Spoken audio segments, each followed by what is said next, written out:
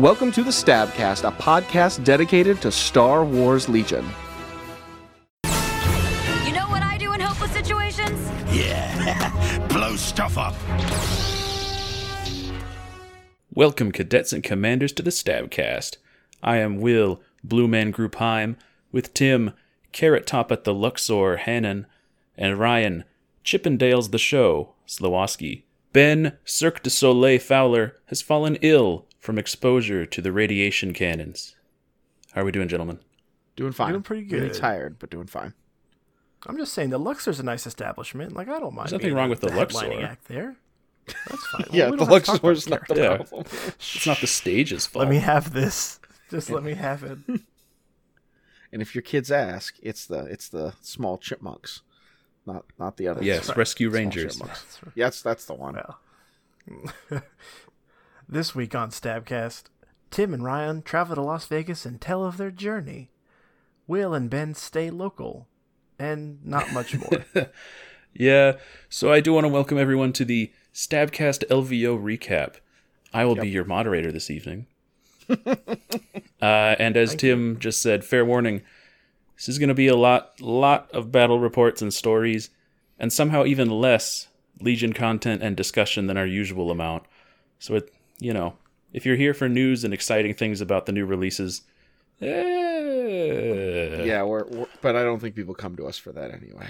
No, I'm still surprised people come to us at all. But that's different. And if you Exactly, do, you should yes. go to one of the other fine podcasting establishments. Yes, let us begin. Thursday afternoon. What were you all up to on your way to the Las Vegas? So I am pretty sure, Tim, what time did you leave Knoxville? My plane, I believe, took off from Knoxville at 11:15 Okay, I was not a.m. not a.m., that I far should clarify. behind you. I took off at about 1:30, 1:45. I had a nice direct flight to Las Vegas. It was just under 4 hours, which is, I'm used to playing the layover game, and I will say, if you could just cut out the boarding and unboarding parts of that, I actually really would have kind of liked a layover. Like getting able to 4 hours to sit in a tiny ass chair and be cramped fair. was tough. Yeah, I've done direct flights to LA, and it's no fun. But now hear me out. What if you could stay on your plane for more hours than you were even supposed to? Ooh. Because your engine wouldn't start. Extra plane but then you time backed up. for free? Right. But you're sitting there because you're waiting for maintenance documentation. Then you get the maintenance documentation, and you back up, and you go forwards, and your engine doesn't start. And then they say, okay, we need to go around and turn back and come back. So while they're waiting for the tug to come and get you, they say, hey, what if we just turn it off and on again? It's just an airplane engine. Who cares? How hard could it be? So they just turn it off and on again. And yeah, that works. I'm glad we're starting off at a reasonable, nice pace. Yeah. Well, I may be able to raise you one. It's not quite a trip to Las Vegas unless 2 rows in front of you is a 40th birthday party of a bunch of, we'll call them soccer moms, who I kid you not, I watched them buy $200 worth of airplane alcohol. Oh my gosh, these women are my life. I am here for it. Hey, Skywine is more delicious. Skywine is absolutely there's no one cares about real life magazines. You know what magazine we all cared about? Sky Mall. It's we all cared. It was the rough to be a part of because I was just ready to be off the plane, go on my journey, play some Legion. You should have joined them. And, you should have joined them so hard. You could have gotten free alcohol. Happy I birthday, probably Sharon! Woo! Yeah, exactly. That's right. You're right. That haircut does look good and commanding on you. Looks great. To skip a little bit further ahead, you know what? You'll definitely talk to the manager now. We'll save this for the end of the podcast because when you have a small town like Knoxville and a direct flight on Thursday and a flight back on Sunday to Vegas, there's a lot of the same people on the flight. Oh dear. There's a resolution to this plot line? Oh, there's a resolution to the story. Absolutely. Look at that teaser. Excellent. Getting them hooked. So yeah, I I landed maybe around, because you get to time travel when you go from East Coast time to Pacific Coast time. So my flight took about 20 minutes. It's magical, isn't it? And it was the longest, 20 minutes of my life. But I land, I catch my Uber to the hotel, and I immediately check in. And then we get bought by the 5th Trooper at the price of a cheeseburger. Jay Shalansky, thank you for lunch. You excuse yourself very much. You got bought for the price of a cheeseburger. Yeah, and I mean, it's about what our operation is worth. As a founding member of Stabcast, yes. Remember, you were brought in later. It's okay. I later on got bought for that. some tacos. So Ben and I have not been purchased by the 5th Trooper Mafia. I got tequila and tacos out of the deal. I'm not mad. So we had lunch, and then it was setup time once LJ arrived. And I began unloading and setting up tons and tons and tons of tables. There were some magical freight elevator rides with Nathan Willens from Critical X. That was a lot of fun. There was a freight elevator just off a hallway from our ballroom. And while Bally's never said we could use it, they also never said we couldn't. Exactly. Airbud rules. So... What? There's no rule saying a dog can't play basketball. Exactly. And so we had a nice time guiding people to drop off all their terrain in these freight elevators and riding it up and down and setting up. And then I was tired. I had been traveling all day and packing all morning because I do everything at the last minute. You do. And yeah, I do. And I finally got to bed at about 11:45 midnight-ish after getting done with dinner, and it was a good time. It's a good time. So after your engine problems, Tim, did you eventually reach Las Vegas? I did eventually, finally, several hours late. It was great. It's a good time. Landed and just was able to get in early enough to go and get registration done because of playing Friday. I didn't want to worry about it, so it was fairly uneventful. We just went and helped set up a table. By that I mean I moved terrain from one spot to another. I had all the gentlemen introduce me to each other and also to where the nearest alcohol fountain was. And then right. That was pretty much... and then I found an Italian restaurant that had bottomless wine included with your meal. So that's pretty much where I ended my night. That's where your memory fades away? I don't know how I made it home. It is, actually. It's actually faded way before that, and then I found it kind of too late in the night. Right. I wish I found it earlier. I would have saved money. All right. So Thursday was a good prep and getting everything set up. So yep, good to see a bunch of people. And then it's Friday, time for the Alpaz Sirius Legion face, the competition. That's right. So let's go over your list, gentlemen. What did you take? Why'd you bring it? Etc. Well, I have discussed my list before. That's true. However, it is still the same thing, regrettably, but it's fine. We'll talk about that later. It was 2 snows with flames, frags, officers, Veers, Bosk. Bosk has Hunter and Scopes. 2 shores with extra body, the T-21 and Scopes.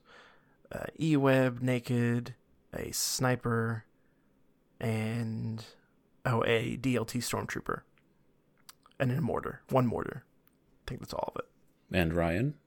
Yeah, I took something a little different. I'd been running like Triple Rebel Hero, and I cut Han out of my list. I cut my Special Forces Commando Squad from Warfare out, and that list I actually really do like. And I moved some points around, and I ended up with a similar skeleton, but very different results. I was running Jyn with a Steamed Leader, her config weapon, and recon intel. Sabine with the Darksaber and Tenacity.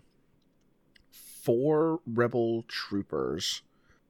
I think I had 2 Z6s. No, excuse me, 3 Z6s, and then 1 squad with an astromech and electro binoculars.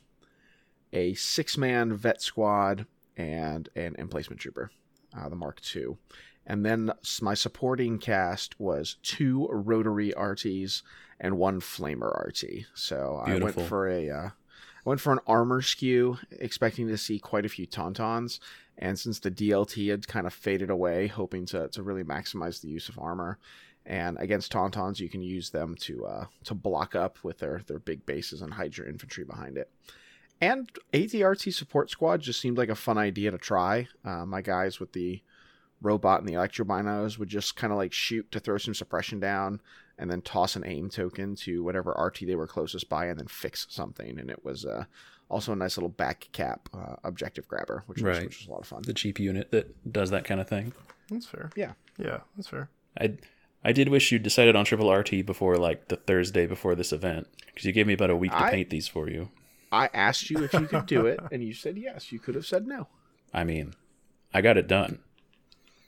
And they looked great. They really did. Proud of you. I try. All right. Let the battle reports begin, gentlemen. Tim. Okay. Yeah. Get comfy. Audience, All you'll right. Comfy. I'll be back in a half an hour. Here we go. That's right.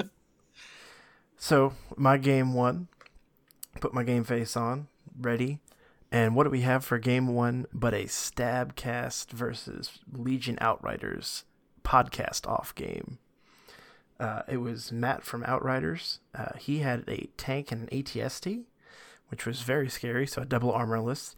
And this is probably a good spot as any to point out there were tons of armor lists on this, especially Friday. Saturday had some, but Friday was just full of armor, which made my heart happy. I just didn't bring anything really to super directly fight that. But, well, I think, not that your list was meta, but you kind of thought along those same lines. The DLT is gone.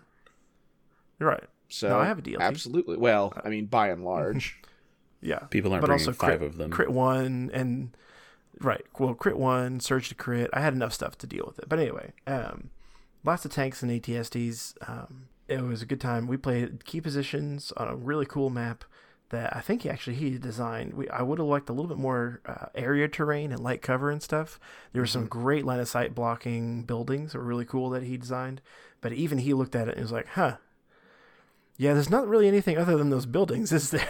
Because he didn't put it together. He just designed the buildings themselves. Right. And he's like, okay. And so we play key positions, long march, and clear conditions. Boo. And it was, it was bloody. At one point I had a squad get reduced down to almost nothing, and he just ran back and just held on to the back point, and he never left. Sergeant Steve just stayed in the background. Mm-hmm. His armor was rolling fire, which it wasn't, I don't want to mispronounce it. It wasn't like, oh, those dice were loaded. Oh my gosh, that's crazy. He just had so many aim tokens and other things, and he had the surge pilots on there. And so he just got it to where I think there were 3 or 4 heavy attacks in a row that were all 8 hits. Like 8 hits. That's 8 hits. 8 hits. I said, okay. And at one point he actually completely deleted a snow squad. They rolled 2 blocks. And so 8 minus 2 is 6. There are 6 men in a squad. That's a squad. So he just completely nuked a snow squad from orbit, basically. There's this cool thing called really... cover you can use, right? No, not on that map. That's the problem. There was nothing for me to hide behind other than a line of sight blocking, but that's it. I had to get the points. But anyway, so it was really close. Boss got some good hits in there. I think Boss ended up killing the tank after the tank saved a whole bunch of them. The ATSD went down easy enough. That tank would not die, I swear. It just kept rolling blocks and blocks and blocks. I mean, that red save after armor is gnarly. Yeah, it really is. Yeah, oh no, absolutely. It was great. And again, as an armor fan, it did my heart good. I was like, oh, I'm sad, but also good for you. So I was ready to lose. It was not key positions. I'm sorry. Intercept the transmissions. I wrote that down wrong. I apologize. So it was the last turn. I believe it was turn 5. We might have gotten to 6. I think it was turn 5. I did not keep track of that. I'm sorry. He had a turn timer there. But it was the end of the game, and I was measuring everything, and I said, that's it. He's going to beat me. I think it was going to end up being 6-4, if I remember correctly. And I said, okay, that's fair enough. I couldn't get a bounty because Veers was hiding in a corner, rightfully so. My Veers was pushing up, trying to kill units and get it evened out. But 2 things happened. A, my mortar ran. And the mortar moved faster than I thought it could. They're pretty quick. And so it got to that middle point. Yeah, we made the middle point, and we were both skeptical it could make it. And then we measured, and I'm like, oh, wow, it made it for days. And that helped even it out. But I think was going to lose on a tie. I think I would have been a closer margin, but I still would have lost. And then he did something. I saw him do it, and we talked about this after the game, that if this was a casual game, I probably would have said something, or I would have measured, and I actually almost gave this away. So he moved one of his guys to where I couldn't shoot him, and it was behind a building. And he thought he was still within range 1 of the objective, of the center objective. And he was not. And I looked at it, and I saw that he was probably not in there, and I almost took my range 1 measuring tool out to measure, and I didn't.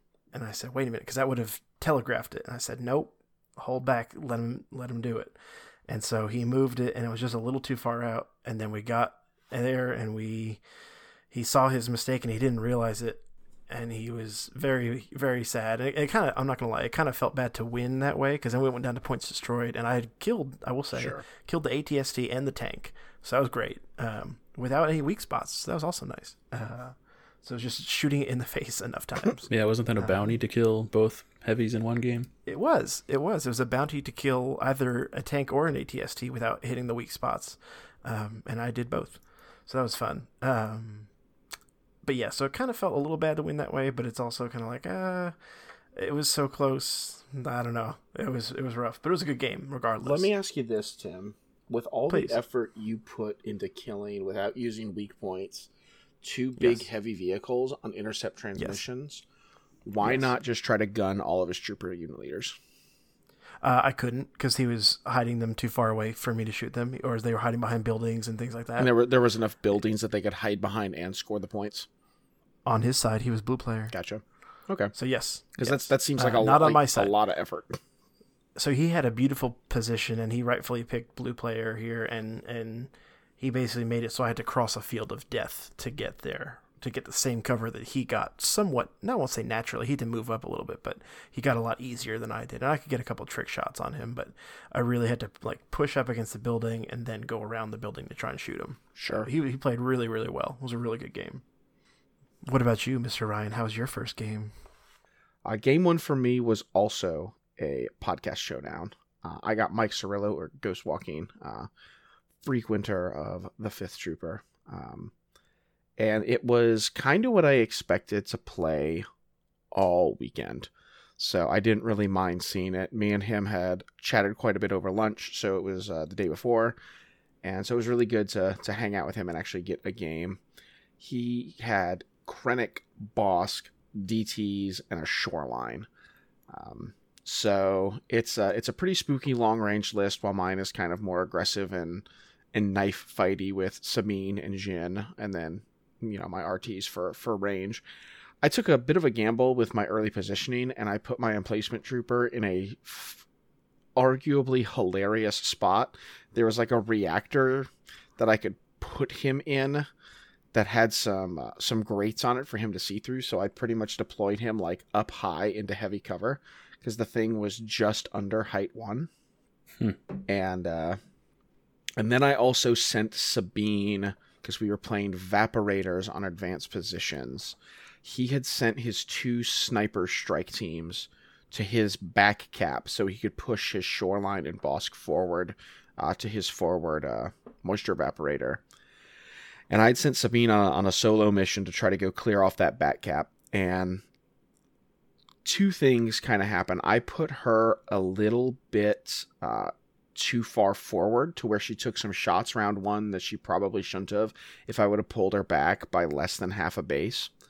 And then he did a really smart disengage action once Sabine actually made contact, because on Sabine's second turn I double moved her because I couldn't see all 4 of the scouts. So I double moved her into base to base to start a melee to try to protect her.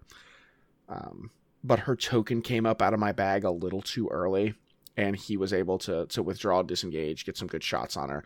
And Sabine went down about a turn too early. I had tried to hold the middle and force an aggressive run by on his close VAP, because we both kind of put an evaporator very far away from each other, and then we each kind of put one towards the middle. And obviously with Jyn, I'm going to win the evaporator race, because I just deployed Jyn right on top of one. Yes, the troll and start and start fixing it immediately. And he was staying back a little while to get some shots on me as I was bringing my mobile cover, aka the ATRTs and my infantry up. And my RTs were just not rolling what they needed to roll. Even with aim tokens in this game, I don't think I think I peaked at 4 paint, even with aim tokens, sometimes multiple aim tokens. Did you get to flame anything in this game? I did not get to flame anything this game. Spoiler alert, I did not get to flame anything all weekend. Boo. But that's sad. honestly, that's kind of okay, but I'll reflect on why that's okay later. We'll have a chat about that. So a deep reflection time. So Mike, when my gamble with Sabine doesn't pay off and he gets her a little early and then is able just to kind of roll on the rest of my army, because my whole hope was to get Sabine and either pull one victory token off of his evaporator or not let him score it at all, because he only put 2 strike teams there. To really kind of force him to spread apart, and my list does really well if I can break your shoreline and blockade and make you go multiple directions. It didn't happen, and about turn 3, once at the end of turn 3 when Sabine went down, the game kind of snowballed out of control for me, and it was a pretty severe rout. That gamble could go a different way, and I think I'm in a really good spot even if I still lose Sabine, because I make him have to divert some forces. I make him play my game.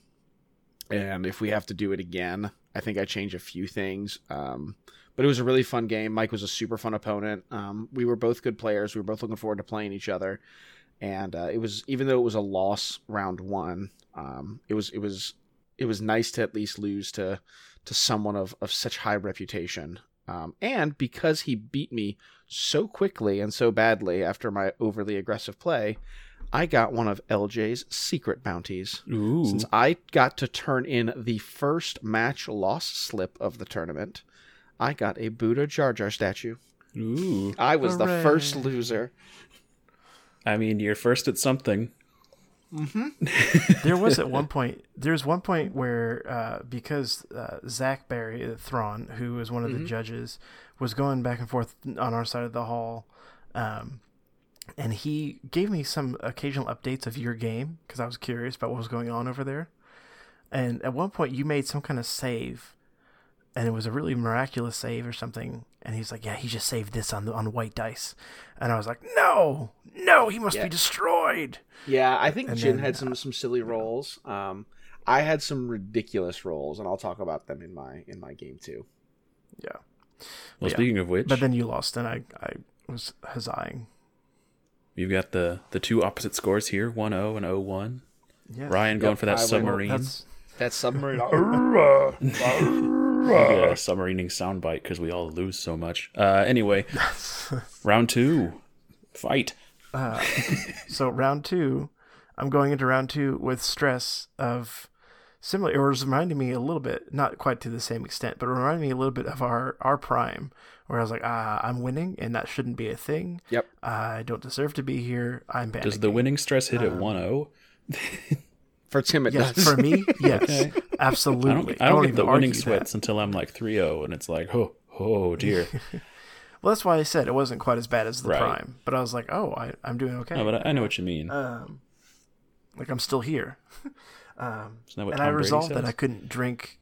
No, Anyway, I resolved that I couldn't drink until I lost because I didn't want to mess up my Oh, so concentration. that's why you I were actually mad. probably should have. That was a mistake. yeah, you got to That loosen was a up. mistake, but that's different. Yeah, it's exactly. Yes. So for my game 2, I got to play the wonderful Jeff, who often plays with Legion Academy. He's wearing a Legion Academy t-shirt, repping them. And he was absolutely a true gentleman who deserved a better opponent than me, but this is what he got. And we were doing it. We were setting up the game, and there came a point where I was red player. All 4 games, by the way, just FYI, I was red player, kind of. We'll talk about the game 3, but basically all 4 games I was red player. And so that being the case, I had the final say of what game we played. And I looked at him and I said, I'm sorry. I'm sorry that we're about to play a demo game. And he said, what do you mean? And I made it so that we played clear conditions, battle lines, key positions, and it was. I died inside a little bit, but I said, "Hey, I'm playing Imperialist. I gotta go for what I think I can win." So much vanilla. It was very sad. Yes, it was. It was very much like I said. This is a demo game. This is a here. Let's start with this, and we'll go from there. So we set up, and the map was very interesting. It was an industrial map, kind of very similar to what we played on Will in our prime. Okay, back in our prime. It very much had our prime, yes. And it had a raised platform in the middle, and it had 2 large steel walls on either side. And so we could just put our units behind these walls. And so literally, I think for the first 4 turns, he was doing a lot of, he had tauntauns, by the way. He was peeping out, shooting with tauntauns, and then going back into cover. And that was about it. While my snows tried to creep up the sides. So my snows crept at one side quite effectively. The other side, they were facing tauntauns, and he just kept getting picked off by taunts, but it also drew their fire. It's okay. I wasn't super mad about it. It is what it is. They did their job. But other than him popping in and out and shooting like that, nothing happened for about 4 turns. Like, we just kind of moved occasionally. Maybe we thought about getting closer. Lots of standbys. Lots of like, who's going to move first? I had to have this dilemma with myself, and we talked about this after the game, of the Imperial player. And so often, if you go back and listen to our other shows, you shouldn't, but if you go back and listen to our other shows, you'll hear me talk about how I should have been more aggressive.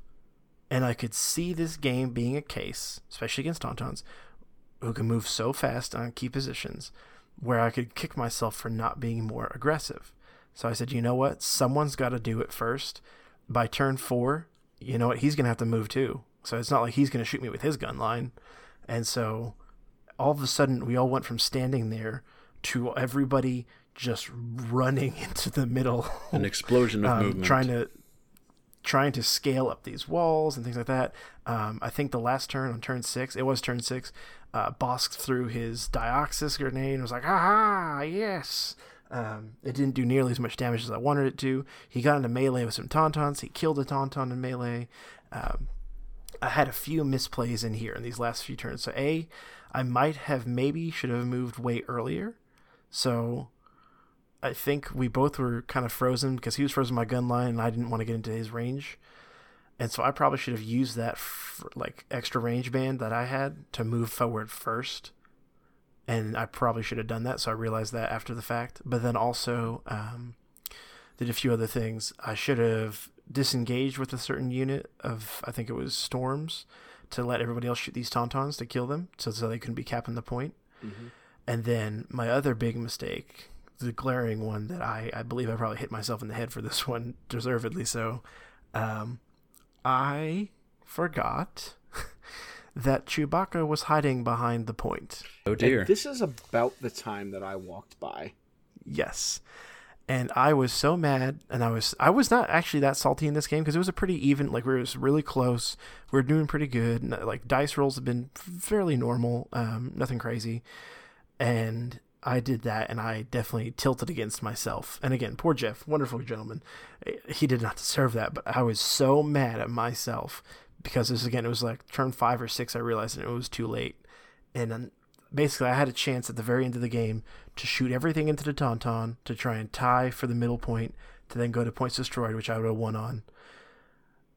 But then I didn't realize Chewbacca was there. And so I split fire to some other squad or something like that, and I thought I could kill the tauntaun, and I split fire when I should have split fire, and it cost me the game. It was very sad. I was very upset with myself that I just forgot Chewbacca moved up there. Right. And the other issue with and this is a different complaint against tauntauns than I normally have, they were so fast. I just couldn't combat their speed more than their dice. It wasn't their dice. It wasn't their dodges. Gotta go fast. Just their speed. Yeah, I couldn't get through that health and those dodges and that speed. It was just rough. And again, just bad target priority cost me the game, probably, I'd say. But again, great game. Well, very well played. So then I was able to drink after that, and trust me, I definitely did after that one. It was rough. It was rough, but we definitely got down to turn 6. We were, I think, a minute or two away from hard dice down. Yeah, y'all went So right we to were, it. Yeah, we kind of surprised I you think got we to turn rushed 6. to turn 6.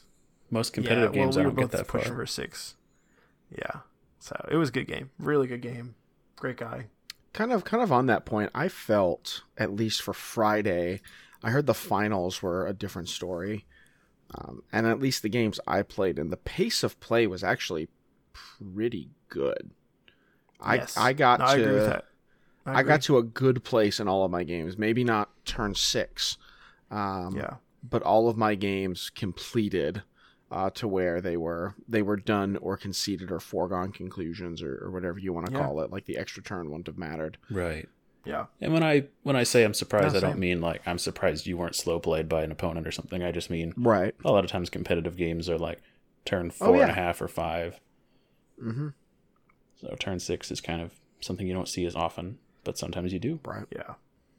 Yeah, it was good. I agree with you there, Ryan. I think all the games I played moved pretty quickly. Yeah. So what about your game? So in my game, we also went to turn 6. I got to play Les Nichols from Western Canada. Ooh. He told me where it was, but I couldn't remember or tell you. Well, Probably it's the west probably part west of of Canada, Canada. but that's just me. Yeah, it was in you know, There's a the Vancouver over backcountry. Yeah. And he brought a Veers with Binos double bounty trooper salad list. He had some DLTs, he had some medics, he had a mortar, he had some shores. he had a little bit of everything. But the focus was on a single set of shores, and then obviously Veers supporting his double bounty hunters. And we played on this really cool Naboo feed table. It wasn't the one they used in the stream on Sunday, but it was probably the second coolest feed table they had. And I end up kind of getting a bit of the dream with a box grab on turn 1 with Jin. She got to deploy on the center box, and usually I don't like to go for the center box with Jin, but the way it's set up, if I could get one move with Jin, the claim in a single move into heavy cover for one turn, and then one more move behind a big line of sight blocker, and I'm a ghost. I'm gone. there. Oh, wow. Fancy. Well, now you don't even have a jetpack. Yeah, there was a great spot for my vets to kind of scooch up a little bit and forward deploy my Mark II, so it was touching a piece of heavy cover, so it was in a pretty safe spot. I make the first turn 1 box grab, and it was hostile environment too, and there was kind of a big road splitting our city map in two. And so to cross that road with hostile environment with very little terrain to touch was super spooky. And so me being able to get that first box grab with complete the mission to make sure that Jin's going to get all of her actions was super clutch. Because I even was a little greedy and hung Jin out there not activating her immediately first. Just to make sure to taunt your opponent. Well, it wasn't quite that. It I was know. the fact that I set up my vets to go, and the first shot that I made of the game was a vet Mark II coordinated fire into his shore troopers in light cover, reducing them down to one model. Ooh. Okay. That was my first shot. Yeah, that might have been worth it. Yeah, I set my RTs up to one to kind of play a defensive flank because he was trying to sneak Boba over a building and a DLT behind a building. So I kind of just used this one RT to zone anyone that tried to come out there. My other RT was a mobile piece of cover that just kind of added to this crowded building alleyway. And then my Flamer RT scooted along the long edge of the board to go hit his safe box. It could creep almost invisibly behind a big building that I measured out before the game was just barely wide enough for the base of my RT between the board edge. And I could beeline it pretty much behind line of sight blockers until almost it was too late on his back box that he was going to just put minimal troopers to. And if I could flame those troopers down, I knew I pretty much had the game. So turn 1 goes really hot my way. He dumps so much into that Mark II. His first shot gets my Mark II down to 1 health. And I don't think he gets it until turn, I don't know, 4. The Mark II goes down. He just keeps throwing dice and dice and dice at it. And between the cover and it had some immaculate saves, he just couldn't quite get it down. Yeah. Wait, an RT making saves? No, my Mark II. Oh, okay. Making saves. I did get a couple clutch RC saves in that game too. Impossible. Against his DLT rolls, yeah. They don't roll blocks. He brings Boba over a big building, and I bring Sabine around a building to where they're pretty clear about a speed 1 move away from each other. I throw explosions, but if I go to my bag, and as long as no matter what I get, I have a pretty good plan for, and I don't feel the need, because Sabine's only got 1 wound and no suppression, which she's super happy about, because it means tenacity is on. Mm-hmm. But I feel like there's nothing on the table that he has that can reasonably one-shot my Sabine off the table. I pull another token, and I take an action knowing that his Boba Fett token is still in the bag. And I take something to try to whittle away at some of his shores, and he pulls a token, and it's not Boba Fett. I'm like, great, excellent. And I decide to go again, knowing that there's still not a very good chance that he's going to pull Boba. And I make another like RT attack to thin out some stormtroopers. And then as soon as I'm like, all right, I've pushed my luck as far as I can go, my next action is going to be throw explosions onto about a third of his army, take my free speed 1 move towards the bombs, but putting me in base-to-base contact with Boba Fett, setting off the bombs, even though it may hurt me, Darksaber. But he pulls his Boba token. Uh-oh. And Boba flies on top of this building that my entire army is behind, to where Les can't even see it. And there is a spot up there that's a little sculpted bird's nest, just big enough for a base. So that means that Sabine cannot get engaged with melee because there's no place for her to sit. And she escapes. So instead, I zoom in, I throw my explosions, I get out of range, and the turn is still okay, but it's not as good as it could have been. For the next 2 turns, my army just hounds his bounty hunters. Everything shoots up at Boba Fett on the building. He's got heavy cover. I eventually get, on the same turn, put Bosk and Boba on stims. Bosk activates, rolls 2 saves on his regenerate, and doesn't die to stims. Ugh. What? Yeah. I do get Boba after Boba activates, but then I'm like, it's no big deal. I've got Sabine. She's nearby. She's got this. So I zoom Sabine in to try to start making a mess of his lines as everyone's starting to get low in model counts. And gunslingers with Pierce love low model count activations. Mm-hmm. Right. There is, from the start of the game, there is still a lone shore trooper unit leader running around. And I have Bosk at 2 hit points and Shore Trooper Man at 1 hit point. Where's Han Solo? Both in gunslinger range. And Hopefully I roll my dead. dice, and I don't get either one of them. If only you I had get a 1 Han wound Solo. onto Bosk.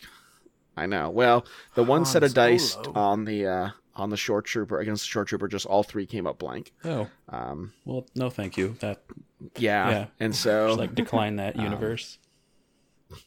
he eventually gets one of my RTs. He gets my Flamer RT, but it bought me quite a bit of time because it pretty much took a DLT not grabbing his box and running away from it, and bought most of Bosk's attention during the early game.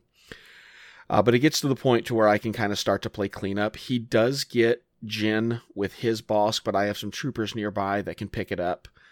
He has 1 box. I have 2 boxes at the end of the game. He has no bounty because I did manage to eventually pick up Bosk with Sabine.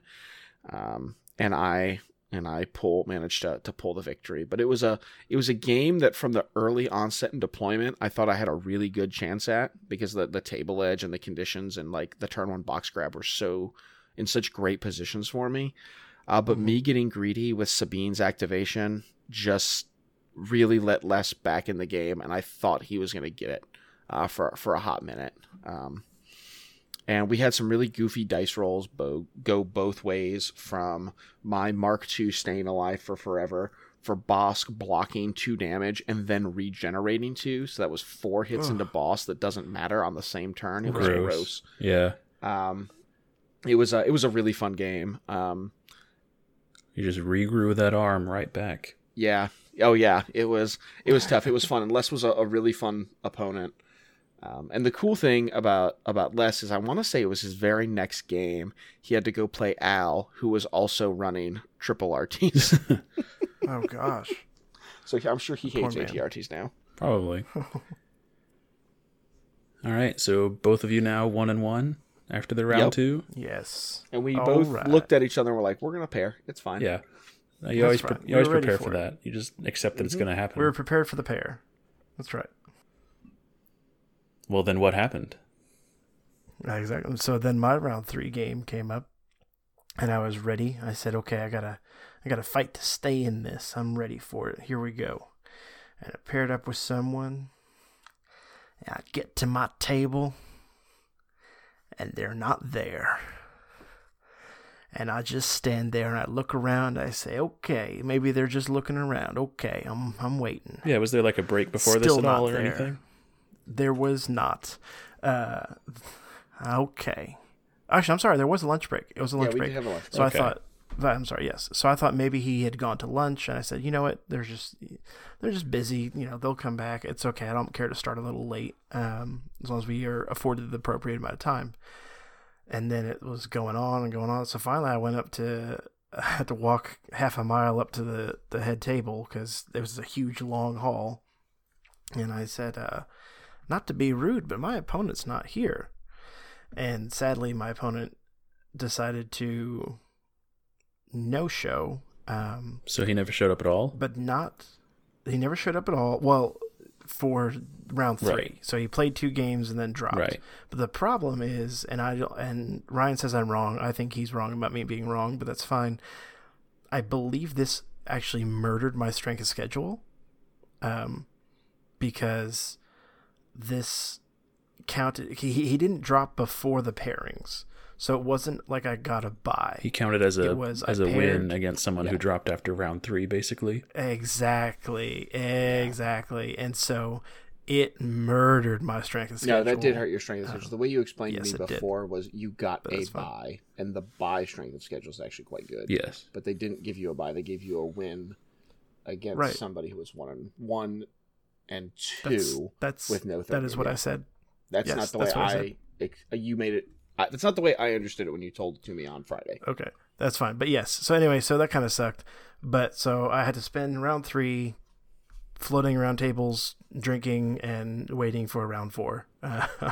So it was very sad. just a but it's okay. I vagabond. got to hang out, and yes, I just got to hang out and just chit chat and have fun that way. It was still fun to watch, but I really was, especially being Friday being my day to play. I was really jazzed and energized and motivated to play, and I didn't get to play that 3rd game, so that was quite sad. So I was technically 2-1 at the time.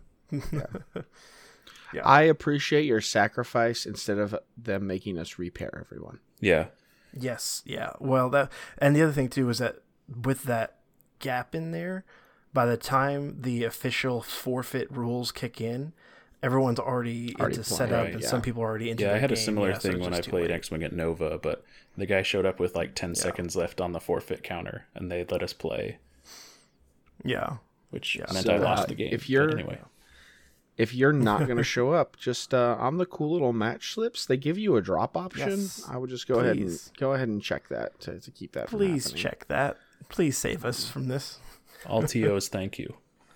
Yes. Because I'll tell you, we'll finish all our game reports, and I'll tell you where I stood.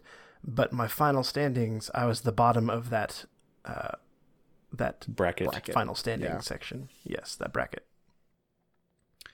So my game 3, because I actually got to play, was against Jeremy Williams, who was a really nice guy. We had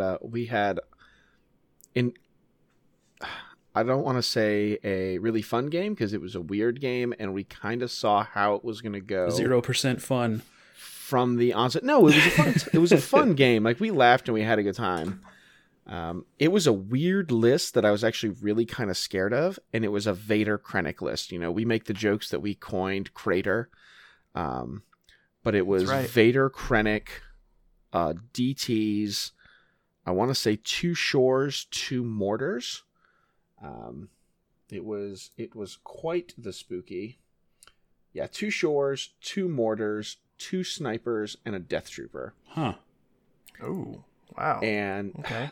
Jeremy made a bit of a misplay on deployment, and he used his scouts to zone out very early where Jyn could go, because we were playing Battle Lines Breakthrough.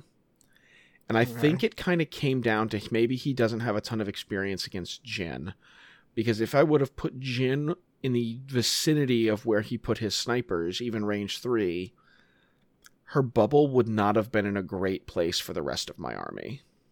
Sure. But he scouted them forward to kind of get maximum coverage into the board. But what that meant is, since I'm also running recon intel on Sabine, there was this big height 2 mountain that you could land on top of, that with them scouting forward, Sabine scouting forward, and having a speed 3 jump 2, meant I could jump up, get 0 cover on his scouts, and shoot with just 1 move. Gross. Blech. That's not good. So our whole first turn was, he had this like really great fortified position for the rest of his army to kind of hide behind. I kind of put my Mark II in a goofy place to where it was going to be elevated to get cover. He did the same with one of his mortars, but the other one he kept back in heavy cover. And we just traded cheap activations. He went after my Mark II. I went after his scouts and his available mortar. And I want to say going into turn 2, I was at a 2 activation lead. And in Breakthrough, that's pretty huge. Vader hadn't moved, and he was running out of ways to deal with my RTs. I was using Jyn to sit at range 3 and pick off to whittle down his Death Troopers, because Pierce is pretty good against Death Troopers, I hear. Sharp 1, Pierce 1, when they're in heavy cover. Sabine had to kick back in after she dealt with the scouts. It did take her 2 shots to do. But then she's so fast, she came in for a big flanking turn and a pretty rad explosions on turn, I want to say 3, and I eventually kind of forced him out from his hidey hole. He, used Vader to saber throw my RTs to death, but then I just started to kind of run away when I had him on just a few activations, and we kind of decided to call it, because he was going to waddle Krennic and Vader, and I think 1 Stormtrooper across the board, and I was going to waddle an RT, Sabine, Jyn, and 2 Rebel Troopers, and we were just going to end the game there, even with, because I had Jyn and I was still holding complete the mission, I could kind of smell when either Master of Evil or Annihilation Looms was going to come, and I've got such great tech against that, but with Turning the Tide in my command hand, Sabine's Inspire card, and Jyn's 2 Inspire cards, the one that actually has Inspire, and then complete the mission, to where I can kind of shrug off those effects. And we decided to call it. And I think it just came down to him not having a ton of experience he was trying to block where Jyn could go and not block where Jyn needed to go. And it's the same reason that I was scared to play against a Vader. It's because I don't have a ton of experience against it. And I was lucky that I got an early initiative to make him have to come to me. So I took that game, and I'm now sitting with Tim at 2-1. Ready to be paired against each other once more. Yep, exactly. Yes, I was also I was really prepping for it. I was like, all right, this is happening. Here we go. But it didn't happen. It didn't happen. Oh, it didn't happen. How dare they? So, round 4, game 4. It was quite a good game. At that point, I knew I wasn't going to make it. And so I was just like, all right, I'm just having fun. Played against a gentleman named Philip. I've never met him before. He says from California, and he's been playing the game for a long time. He was quite good. We played a really interesting game that I don't think we always get to play, especially locally, where we got to play Hostile, Battle Lines, which is fine. We do those enough. But we really seem to always skip Moisture Evaporators in this town, which I'm not mad about. But sometimes it's kind of nice to play something different, especially when you know that you're not going to make it to the cut. So you're just like, I'm just having fun. And so we played Evaporators, and it was intriguing. His list was also very intriguing. I will take a moment before I tell the list. This map was probably my favorite map we played on. It was full of some heavy cover, had a down ATSD in there, but it also had lots and lots of light debris cover. So it wasn't totally game changing. Gave me some stuff. Actually, with Hostile, it was decently game changing, I suppose, but it didn't super come to a whole lot of effect for our game. But it was just fun. Like, it just seemed a very living board. It wasn't just heavy cover. Here's a barricade. Good luck. Just lots of interesting pieces to play with. Was this the table done by Legion Terrain? Yeah, Legion Terrain. Yes, it was. They do good work. It was very similar to the one. They do good work, and the guy who set up that table did a great job. I'm just gonna say, it was wonderful setup. But yeah, so it was really interesting. And then the other interesting thing was none of his units really cared, because he had 3 ATRTs with rotaries. I love this list. A air speeder and a land speeder. Okay. Core to fill, plus I think he had 2 repair bots in there in some of his core, and Leia. It's all armor all the time. It's all armor. So I started my day with a double armor list, and I ended it with a 5 armor list. 5 armor. Jeez. Okay. So as much as I love armor, it's a bit excessive. It's a bit much. It was really interesting to play. I didn't know how I was going to pull out, especially playing Vaps. I had no idea what I was going to do. But we played, and we were able to push up a little bit, and he, if I'm being real, I'm not trying to be mean here, I think he just had a few misplays to where he definitely had an advantage in the beginning of the game. He had speed, he had the firepower, and he pushed, it seemed like he was pushing with 1 ATRT at a time into my kind of meat grinder with an E-Web, my shore squad. I had Veers in there, which, hey, Veers surges to crit and pierce. So it's not bad against armor sometimes when you can roll a surge or a crit. And so he was just pouring it into there one at a time, which I didn't quite understand. So I was able to focus fire on the ATRTs, even with the heal bots. Heal bot would heal 1 or 2, but then meanwhile, with all the crits and things on my list, I'm dealing, 5 damage or whatever. Not quite, with all the saves and whatnot. So it just didn't equal out math-wise. And then the other thing was, it just seemed like when he was pushing with the armor, or when he could have been pushing with the armor, he didn't push up enough with his troops. And so he didn't capture the VAPs, and he didn't hold them long enough. And so I was able to push back enough. And it definitely, don't mishear me, he definitely whittled my troops down. And I had some shore squads that were almost dead and other things. So it was definitely close until all his armor was suddenly gone, and I got the airspeeder down enough. I was terrified of the airspeeder coming in my backfield. I couldn't kill it till it was right on top of Veers, but we got it down and killed it. I found out that I was doing worse than I thought, because grenades can't be used against the airspeeder. Yep. Nope. And I forgot about that. So here's the fun thing. We forgot that, and neither one of us caught it. I didn't catch it till the week after or days after, because I think Mike Cirillo was like, no, you can't do that. I was like, oh, neat. So I threw all these flamer frag grenades, whatever, at this airspeeder, and I don't think I got any hits out of it. So the good news is it didn't matter. Actually, I shouldn't say I got any hits. I got all hits, no crits. So I don't think it mattered. I might have gotten 1 through, but then a shore squad shot it later. So I don't think it changed the game super.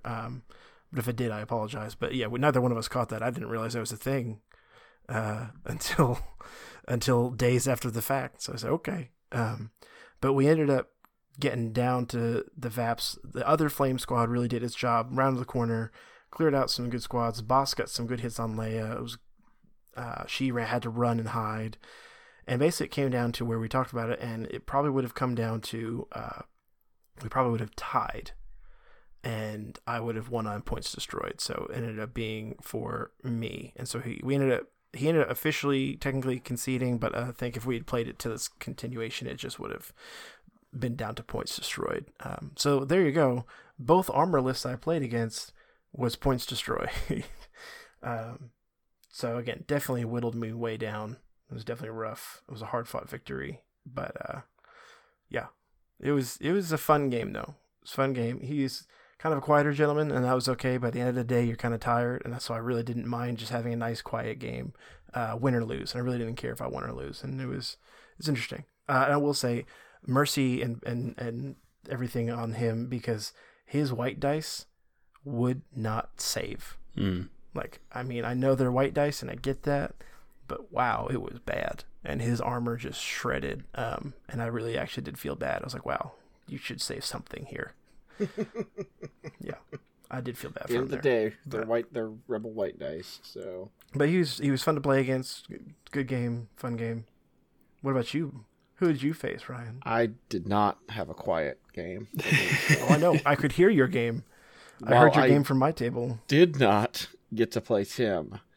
I did get to play my co-organizer for the team event that was going to happen the very next day, and who I had spent a large amount of the weekend up until this point and after which with being Bradley Nimzik, otherwise known as Nerfly. The Nerfly himself. The Nerfly himself. He's played Civ with us.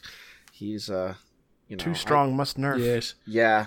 And he finally did it. He played his entire first 2 games in like a Party City Darth Vader costume.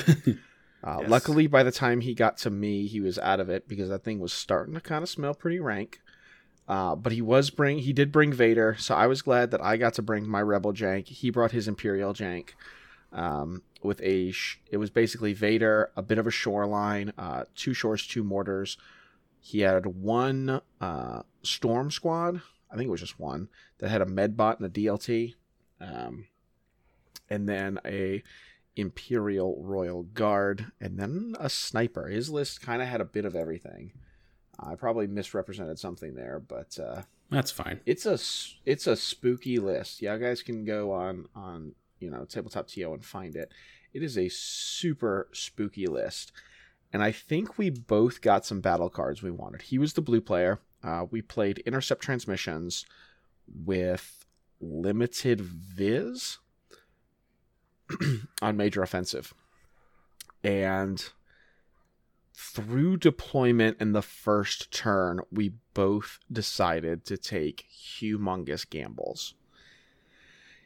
I decided to kind of, once again, send Sabine on a bit of a solo operation to try to harass his back point, because I saw an opportunity. His gamble was he put Vader on the long edge of his board as far forward as he could go, because there was a pretty great path for him to be able to bring Vader in most of his journey that he needed to make to get to the center point, with very few firing lanes on him. But it meant that he had to stick to the board edge for a couple turns. He also had these 2 buildings that he got to either put units behind or on top of to get some incredible heavy cover for his mortars and half of his snipers. And his Royal Guards kind of hung out and fanned out in the middle of everything to guardian absolutely everything. Not many shots. Obviously, we're taking turn 1 with Limited Viz. I get Sabine up on top of a building at height 2, ready to jump down and get a gnarly turn 2, turn 3. And I very aggressively begin to set up a circle of rebels with some okay cover on the middle point, because I know I have Limited Viz. I know I have to get into position. And my whole plan was to score the middle point twice, retreat, and not get tabled. Because if I could do that, I think I could either A, win on points destroyed, or B, maybe even force him back because Sabine was going to be my backstab to go harass whatever he leaves on his back point. Actually, no, we didn't play Major Offensive, excuse me. We played Long March. Oh. Yeah. So we had like limited viz, Long March. We had quite a bit of time to set up on each other. First turn goes by real quick. The second and third turn, though, he rolled all of his saves except for 2. At the end of turn 3, I had done 3 damage. The only reason I got an extra damage through was because Pierce is a keyword that needs to exist. Sorry, Tim. Boo, it I was disagree. it was the gross. When he's just rolling save after save after save after save. I get an explosions off that I want to say hits 9 different targets between the 2 bombs. Some of them were hit twice. But it's handing out 9 suppression tokens, and 2 of those targets were Sabine, because I do like to aggressively bomb. I dealt 3 wounds on 9 attack rolls, and 1 of them was to Sabine. Yeah, that's not good. Some of them were onto the white sniper saves, and I couldn't even pick those up. Because my whole goal was to try to get his 2 mortars and his 2 snipers as quick as possible, because the way to control Vader is to have that activation edge and be able to make Vader commit to where he's going, disengage, and pepper him down. Sabine did not get to harass the back point like she wanted to. He eventually got to bring Vader's bubble up, but before he did, he needed to hit some rally rolls on some shores and some IRGs, and he hit both of them. The IRGs actually clearing, I think, all of their suppression. Gross. Yeah. Or maybe it was enough because of bravery, too. It was enough to just leave them with 1 instead of panicking. It was pretty rough. And so I took the gamble. I put Jyn, once again, about a half a base at one point too far away from where she should have been, so she couldn't quick thinking and shoot. I had to move and shoot to try to get a mortar off the top of a building. My RTs weren't doing the best work they could have done. I sacrificed my flamer to try to slow Vader down, hoping and praying that Vader on his 6 saber throw dice would not hit all 6, and he did. I wanted the ATRT to chew up 3 of Vader's throws instead of 2. Mm-hmm. Sure. And once Vader had kind of gotten where he needed to go, I was, and you know, Nerfly very much pointed this out as we debriefed about the game afterwards and for a good chunk of the next day. I didn't give the Vader ball the respect I needed to, but I also thought by the time it hit, a lot more of his army would be gone, because I did take a very aggressive and a pretty good stand on the front line, but his saves just hit and hit and hit and hit and hit to where he didn't have to retreat anybody back to his back point to deal with the Sabine harassment. I couldn't thin out his shores. I couldn't pick up his mortars. And a couple key things went against me to where when we kind of debriefed about the game, we both took gambles. His kind of paid off with some clutch rally rolls and between his defensive saves. Mine didn't. But at the end of the day, I don't think I change too terribly much about what I did. It was funny because on the last turn before I called it, when he brought Jyn and Sabine down, we both kind of pump faked each other. He was trying to complete the mission out of my hand before he played Master of Evil. And I played her teamwork card on my vets and ordered them to try to start her with some dodge tokens. And at one point, Jyn was on like 2 health, sitting with like 3 or 4 dodge tokens. And I'm just praying that Vader doesn't, like, he gets Vader dice without surge tokens or aim tokens and just whiffs the red roll. It's not super likely, but we've seen it happen where I could just dodge out of it and try to live. It didn't happen. Where Brad's dice did kind of turn against him, his defense dice anyway. Vader's red saves, once he kind of got into the fray, weren't that great, because 3 rebel troopers actually managed to get 3 wounds on him, which is pretty funny. But I would rather have him make saves on Vader, because Vader doesn't lose efficiency as he takes wounds. Right. Right. I would have much rather him rolled those blanks on IRGs or shore troopers when he would be losing dice and potentially losing unit leaders on points for intercept. So it was a really fun game. It was, yeah. When you started this game, did Nerfly kind of sleight of hand and reach into his bag and pull out a Ziploc bag of dice that say like special Ryan dice on them, and those were special for you? No, I wish. I wish. That's what it sounds like. All these dice just hitting everything. It was, and I don't want to discredit Brad and his play. Right. I would like to see the game where if his Vader's defense dice because they were pretty bad, but he has 8 wounds, so and there's no difference between 7 wound Vader and 6 wound Vader. And his IRG's dice, who just saved everything. I would love to see how that game goes if Sabine gets to be the menace in the backfield that she's supposed to be. Maybe she could be the Phantom Menace. Because I was like super jazzed when the first bomb I rolled for was a double hit into scouts, and he saves one of them. Sure, why not? That feels real bad. So it was a really fun game. I don't feel too terribly bad about losing it. I think either one of us, we both played our hearts out, and it was a really fun game to end the day on with a good friend. Both the pressure for making it the next day was off, but probably for the previous 3 months, we've been, ever since Bushman's Ladder went live, we've been badgering each other with who was higher and who was lower. And we finally got to settle the score, and he definitely bested me. Right. I think before you left, you told me your one goal was to at least get to play Nerfly. So. Yep. We had kind of made tentative plans to play just a pickup game on Sunday if we didn't get to, but we got to settle, and this year he's the better player. This year. Right. So, where'd we both end up on the old standings boards here? Tim's a 3-1, Ryan's a 2-2. I'm a 2-2. I'm a 3-1 Asterisk. with an asterisk. Yes. Technically, me and Tim won the same amount of games. That's true. You're not wrong. Actually, no. Technically, you're gonna get real technical with the technicalities. I won 3 games because I that's a win if he forfeits. You were awarded a win, but you did not win a game of Legion. That's very debatably fair. This is what he but always you know does. what? Here's the thing, though. Alex Davies told me it counts, so It's true. that's good enough for me. And he honestly, really did.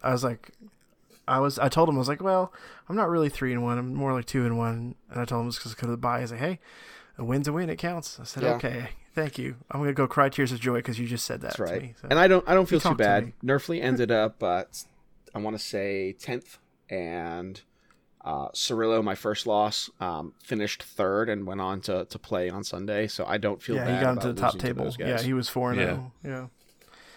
So, Yeah, not bad at all. No, it was fun. It was fun, and I was Yeah, it was unfortunately a the ton of bottom fun. of the 3-1s. The bottom of the 3-1s, but that's Right. okay. It happens. So what were your takeaways from your list you brought? If you had any changes you want to make now. Yes. So one of my big ones. A solid yes. why you went 3-1, Tim? Why you got to change everything so Yeah. fast? My big thing was it was kind of an experiment to see how Snows did, and there weren't a whole lot of Snows in the tournament, and it's interesting because, and this is also largely the list I played, it probably would have done actually pretty well against a shore line because there's more bodies in that shore squad. My biggest problem with my Snows, it wasn't that they died, because I had officers on them, so they survived long enough to, march up the field. Mm-hmm. Officers did great. Flamethrowers were there when they were meant to be. My biggest problem was that the flames just didn't really have a good enough target, because most of these lists, and it is definitely skewed a bit by what I was facing in my personal matches, but most of them just had armor or tauntauns, Sure. and they didn't really have bodies. So at the end of the day, I'm paying all these points to throw 4 black dice. That's it. Yeah, you didn't hit any droid swarms or anything. Right, exactly. I'm paying all these I was points hunting for also to... It's more than the points, really. It's to change my tactics for no reason. Because I don't want them to stay in the back and just shoot 6 white dice all day either. So it just seemed like a waste. It wasn't that they were completely bad or got wiped out, other than an occasional hit from a ATST, but it was just that they were ineffective. Right. Just very ineffective. No, they're an edge case kind of thing. Like they're very good or kind of just there. Yeah. They're good. I think they're good by themselves, but it really just depends on what your opponent has and how you're able to use their tools. And I don't know how much it was effective to you, but I also brought the Flamer RT, and it did not shoot. It got to throw its Insult Blaster, I think, twice. Did you say the Flavor RT? The Flamer RT. Was it painted like Guy Fieri? Brings you to Flavor Town. Whoosh. Unleashes the nacho cheese. God, yes. That's not fire, it's cheese. But it did demand respect, unlike Guy Fieri. The Eddie. Hey, how dare you? That man is a saint. He's the saint of frosted tips. That's right. It took of a lot of Flavortown. heats, a lot of hits for me, because people were forced to deal with it. Right. Did you feel the same thing with your snows? Did they at least allow your shore troopers or whatever else you had to do what they needed to do?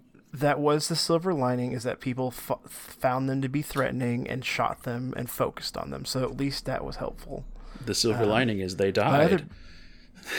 Yeah, but they died at least they died for a purpose, though. I mean, I'd rather you shoot the snows that are going to be somewhat ineffective than my shores. But then the other problem was also the fact that the E-Web, as much as I love my E-Webs, in the game as it is right now, that range 3 just isn't enough. Like, it's scary. It's good against rebels, but other than against a rebel list, maybe against the droids too, I don't know. But it just seems like there's so much long range stuff that it just sits there. And I think it comes down to how you play. I don't know how mobile you are with your E-Webs. The E-Webs that I've faced that I'm most scared of are people who like double move it and then shoot for 2 turns, double move it, and then shoot for the last turn. Because you do have to use that big base to your advantage when it comes to movement. Right. No, that's fair. Now that's that totally you aren't fair. a plotting miniature. And I have definitely learned that. Yeah. Yeah, I've learned that. And I still think, I mean, for the points, it's a great unit. Oh, it's just awesome. a matter of having to change how it works is interesting. And I also think that I wish I had the barrage generator on there. The 2 extra dice and the suppressive helps way more than you think it does. Absolutely. Yeah, didn't they bring it? As someone who's played it, I've played it both ways. It helps. It helps a lot. Didn't they bring the cost down on that one too? Yeah, it's only 7 points, so it's really it's stapled onto my future E-Webs. Even if they're a dewback E-Web. Yes. Hey, listen, that's a separate game. We don't talk about that. It's fine. It's a proxy. Right. Ryan, what about you? So in 3 of my games, I noticed that I really need to work on my finer positioning. If I would have held a model just a little bit further forward or a little bit further back, I either would have gotten a lot more shots or been completely concealed. And this, I think, was really true in me and Cirillo's game. I poked Sabine out where I thought less of his units could see me, when I could have just gone back by a third of a base and not been seen at all. And so when you're playing players of the caliber that made the trip to LVO, you've really gotta watch that. Sure. My ATRTs were a good meta call, but man, I can't tell you. I can probably count on one hand the number of times with aim tokens on my rotaries I got 5 hits to light up. I was really hoping that the 5 black dice surge crit would do more for me, but they just kept rolling under the average, even with an aim token. Because there was one game, and this was a mathematical outlier, but it just feels bad when you've got a rebel trooper with binos throw an RT and aim token. The RT takes an aim token and then fires aim, and you've still only got 3 hits. Oof. No, that definitely feels bad. And so they were a good meta call. They did work. I don't know that triple RT is the way to go. Once again, the Flamer was honestly probably the most effective, just because it bought me so much time to position the rest of my army, as people were like, well, if you don't deal with this, I'm going to throw a bunch of dice at you and you're going to die, even though I only played Imperials all day, only red save factions. You know, if we go straight 50-50, you know, your 50-50 save versus my slightly better than 50-50 black die search crit, I'm going to win that race eventually. Well, and the sheer number so of it usually. Yeah. So it did work. It did its job, which was to absorb heat. I would have loved to have found a droid player and gotten to flame a set of B1s off the board. But this does tell me in the future, and probably looking towards Worlds, if we're going to treat LVO as a snapshot, which if we look at last year, I think it's a pretty good opportunity to. Operative Luke and Vader may change that. I think they will. But I gotta make Tim a little sad, and I felt the Pierce lacking in my list. The fact that it was only on Jyn and only on Sabine. I didn't have any snipers. I didn't have the control factor of Tauntauns. Like, I was hoping just to do it in sheer volumes of dice and suppression. And Nerfly's game is a perfect example of that. If my RTs would have been full commando teams instead, and I would have had 2 full commando teams with Sharp 1 and Pierce, I think I could have rolled over some of his other units that the RTs kind of struggled against. So if we're looking at new units, you could drop in some Shotgun Ithorians. Yes. You really need that Pierce value. Oh gosh. No, stop it. No, Stop they it. don't. They We don't still have. They things don't to have talk Pierce. about. They have impact. Oh, really? Yep. Well, mine does. They're the Shotgun clone has Pierce. Well, that's nice. I have Shotgun Fleet Trooper. Yeah, that's fair. I have a Shore fleets Trooper. I think fleets are fine. They're okay now. They're a little pricey, but in the Tauntaun meta, they're fine. I'm always a fan of fleets, but they just they are fun when they work. Yeah, but they just die so much. But for me, the biggest takeaway, and I think this is purely a Jyn problem. I went 2-2. I was blue player 2 games. I was red player 2 games. I bet you can figure out which ones were which. When you were red player, you won, right? No. Okay. No, not quite. I had a 4-point bid, and I guess I just need to bid a little stronger to use my battle deck to pick that table edge. Begun the bid wars have. Yeah. Well, and I mean, even before I was on this show, y'all have talked about the importance of bids and red versus blue, and we always go back and forth, and it always kind of changes. But I do think the more I see it played, I think red versus blue player matters way more for Rebels than for Imperials, because Imperials is like, all right, we'll roll with it. Sure. But I think Rebels, to do all your neat little tricks that you do so well, to do them to the best of your ability, I think you really need to have that blue player. Yeah. No, I would agree. I would absolutely agree. There were both my times I was red player. I looked at Cirillo and Brad's side of the table and was like, man, I wish I had that side of the table. Yeah.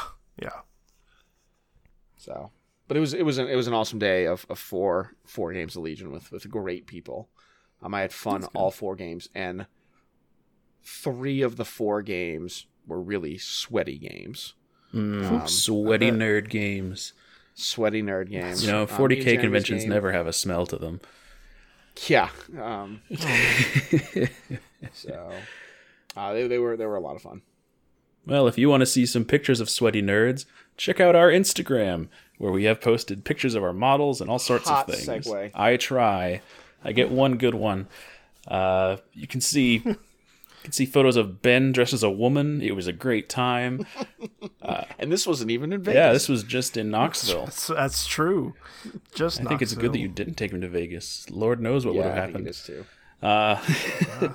Also, check out our Facebook, where Ryan has posted all the pictures from our Grade A Prime Championship, featuring Grade A photographer Dan Wolf Games. And rate us on iTunes, and please subscribe on Spotify if that's your listening platform of choice.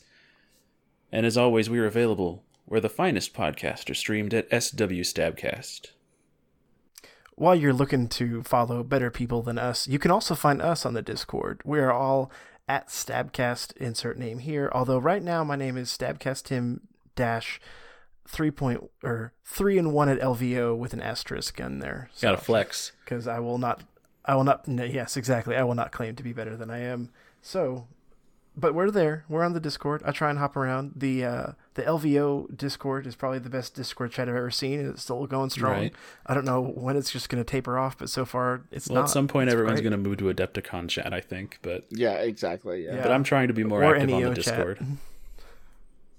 Yeah, it's good. It's a good place. And if you want to help support our show so we can continue to keep the server lights on, you can check out our Teespring shop to get some Sunsphere Tactical Attack Brigade merch at teespring.com/store/stabcast. You can also email us at swstabcast@gmail.com. That inbox is really quiet, folks. Tell us where you play. Send us some photos. We'll share them. We'll post them. We'll shout you out on a future show. If you Please. get any episode topics that you guys want, or if you don't like the content, well, no one's talking to us on our email, so Yeah. that's y'all's fault. Send us your angry letters. Yes, please do. Tell us why we're wrong. Yep, absolutely. Tell us And- what Jay's done to hurt you and why you're now listening to us instead. Yes. We are also taking applications to other content creators for the Free Podcasters Alliance to fight against the tyranny of corporate Jay Shalansky 5th Trooper overlords. That's right. Exactly right. So, Well, all right. Yeah. You guys had fun Friday playing your that's our serious shout-outs. games. yes, we And did. now it's Saturday. Time Yes, to it was lose great. the Alpaz seriousness and just have a great time. You can be jovial and happy. I bet even Alpaz could unwind in that casual environment. No, it didn't happen. But I'll tell that story here in a minute. Tim, what did you do on Saturday? I didn't see much of you. Yes. So I was asked to stream with some other kind of podcast that was doing some kind of streaming service. must not have for heard of you. Saturday. No, well, they were. I mean, they're trying to get into the podcast scene right now, trying Yeah. to get into the whole media going on around. They were Legion, probably so, really you know. desperate for recognizable talent, so they asked. Tim to Yeah, come I help really out. wanted to just help them out, so I helped these guys out.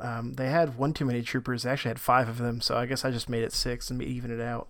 But I got to help stream the game, and that was quite a lot of fun. I hopped on and off, and it was actually, I will take a minute to shout out here.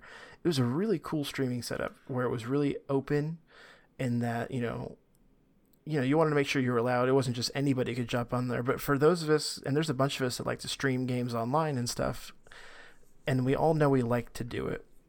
But also, it's a bit hard because we were sharing microphones and things like that. It's a bit hard when you start having 4 people on there. Right. And so we did a really good job of kind of cycling around. So I would be there for a game, and then I'd be Mike and I commenting on a game, and then I would get up, and then maybe David was playing on Saturday, so he didn't do that. But Jay would come down and start talking about some kind of garbage that no one cared about. So then he would finally leave, and then I would come back on like the hero I am, and so then we could do that and save the world from his elitism. But after that, we had lots of fun, and then at some point. I think it was round 3, or it might have been round 4 Saturday. Alex Davies himself came in, and so I got to help co-cast with Alex Davies, which is a huge highlight of LVO. The Right for me. Honorable Alex and it wasn't Davies. anything. Yeah, it wasn't anything official. It was just I know. hey, you want to sit down and be on here, and it was great. It was just a lot of fun. cool. And I might have started that morning with a mojito, or no, that one was a gin and tonic, and the gin and tonics just kept flowing after that. It was a good morning drink because I didn't have mimosas, but it's okay. We'll forgive him. But How yeah, dare so it was they. just lots of casting, lots of drinking, just overall good time. At one point, I snuck away to go in the casino, lost some money, came back very sad, and just kept watching. And it was a good day. It was a solid day of just hanging out, getting to know Legion folks, and watching some good games. Great games, really. Yeah, that's awesome. Yeah. Meanwhile, Ryan was yelling at nerds, right? Oh yeah, there was actually a lot of yelling. My voice was kind of gone at the end of the day. They rearranged some tables. We had been up after the event on Friday, moving half of the building around, adding a whole bunch of more tables for the Saturday team event. They stuck us in the back of the room, which I guess was actually the front of the room near the open doors, so it was considerably cooler, which was nice. And LJ and all the other responsible adults left the area and let me and Nerfly, Brad, run the, I don't know who the was in team charge tournament. of this decision, but I object. Yeah, so we had 40 players, actually 41 players. We had one 40K player players? show up and not have a team. And so we got somebody with a round 1 bye from the main event to come play his first game with him. And then Alpaz stepped up to play the other 2. It was a good time. We ran the team event. We got to see all kinds of team shenanigans. We figured out how cunning worked in a team game. And we saw what really bonkers things people could bring to the table in that format. By far, the highlight of the day happened immediately in round 1, which was, have you ever seen Chewbacca shoot 5 times in a round? I Because I have. It's a thing, and it's gross. It's not supposed to be a thing. No, thank you.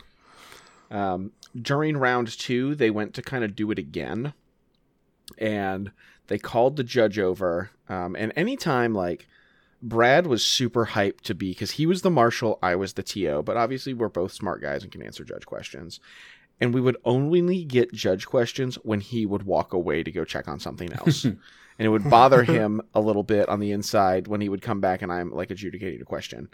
But we were both standing there. They called judge. We go walking over, and we can just see that the 2 rebel players have the cards upside down to them, right side up for their opponent, of brains and brawn and coordinated bombardment sitting next to each other. Oh, is that how they did it? And that's how they did it. Because it's whenever Leia makes a ranged attack. And so after sussing this out from the first game, I just walked up, looked at the 4 players, looked at the 2 cards, and I'm like, yep, I know the question. This is actually how it works. And then we just kind of stepped back and let them do Enjoy. it. Gross. Yeah. No. It's the grossness. So we got to watch Chewbacca just rip people apart. During round 2, one of our Colorado teams, with Antonio, kept buying drinks for everybody, and it was great. As the TO, I got some nice, probably way more money and drinks than I deserved. That table was having a grand old time, and it was a bunch of fun. And then right after the lunch break, and also people buying me drinks, they asked us to paint judge, and that was at LVO. Was really, really, really, really hard, to where me and Brad were kind of put in charge of this. And they're just like, here's 2 wet pallets to give away to the best looking team. Figure out what your criteria is and just do it. But we had to get a whole bunch of people involved because it was really tough. And there were a lot of really great looking models. But I think the highlight for me of the whole team event was I got to make a vendetta against the Legion Academy, and I tried to destroy them from within, and it nearly worked. Nearly worked? It was 100%. It was 100% random, but round 1, Joe and Jeff Arney had to play against Sean, and I want to say his name was Chris, but I don't think that's right. Sean's teammate. So it was Legion Academy versus Legion Academy, and then I just kept, ribbing Joe because every time I would look over at Joe's table, Jeff is sitting down, cleaning up the game while Joe plays it. And I would have to go constantly remind him to, be nice and include his friend in the process, too. And they were good sports about it as I kind of... I had nothing else to do other than make fun of them because we got a lot of rules questions the first round with all these goofy team interactions. And then it's such a casual format. They didn't really call judges from any range measurements or line of sight calls. And the judge calls throughout the day just really slowed down. But my favorite judge call was, once again, Antonio's table runs up to me with a bunch of red dice in their hands. And I just hear judge being yelled into my ear from right next to me. And they're like, here, blow on these. And so what do you do in that circumstance? You do. Right.